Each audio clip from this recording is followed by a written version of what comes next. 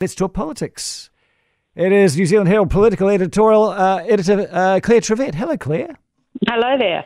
About the only person left in the parliamentary press gallery.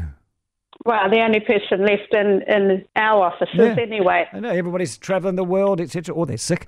So look, talk me through this. What is the big takeaway of Kiribati withdrawing from the Pacific Island Forum for you?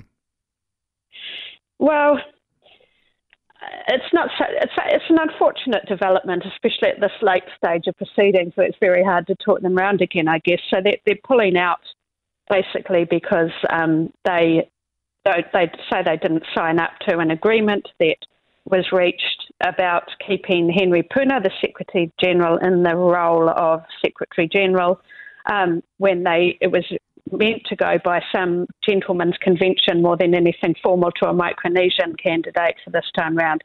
And that's caused a lot of strife among the Micronesia countries.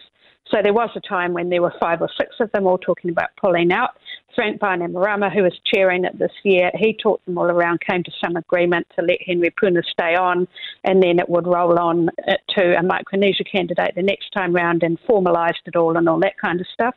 They meant to sign off on that at this forum. And then Kiribati at the last minute has said, no, we didn't sign up to that. And on principle, we're pulling out of the forum altogether. So it's like not just not going to the meeting, pulling out of the forum altogether. But I don't really blame them, because their complaint, the Micronesians in particular, is that this has become just a process, that it's Australia and New Zealand and Fiji, and they decide and they actually treat the smaller nations with some degree of contempt. When you consider that this region is now more hotly contested, they have a very good point that we need to treat them with more respect. Well, they possibly do, yes, but the trouble is that the other countries will be thinking they might be cutting their noses off to spite their face, because there were other issues that the Pacific Island Forum is meant to look at, one of which is coming to some joint stand on climate change, for example, which Kiribati is very, very highly affected by.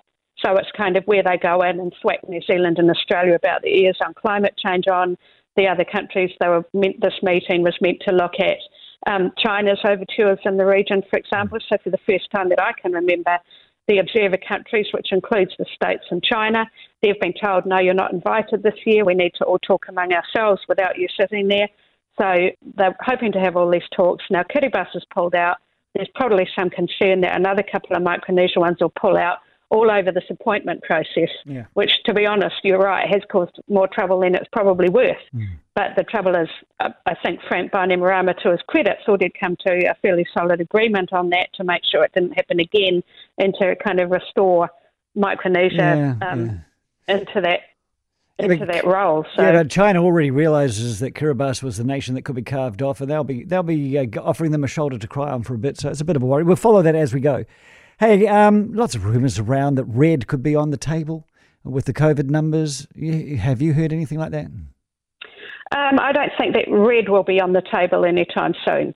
I think it would take something quite significant for that to happen, because it would be quite a psychological blow more than anything, to be honest. People are used to Orange. To be honest, in preparation for this, I had to just Google what the actual rules were for mask wearing at Orange.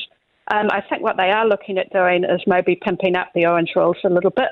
But the Prime Minister has been quite clear throughout, and has repeated it again this morning, that they think that the current measures that they have available at Orange, which is the mask use, is the primary one, and boosters for the over 50s and isolation periods are enough. She's more or less said not enough people are abiding by them. Yeah, she actually said personal responsibility. When was the last time you heard a Labour person talk personal responsibility? Well, suspect an element of it is anything but the government's responsibility. Yeah, exactly right. All right, Claire, thank you so much for your time today. All the very best. Hold the fort. And I thank you.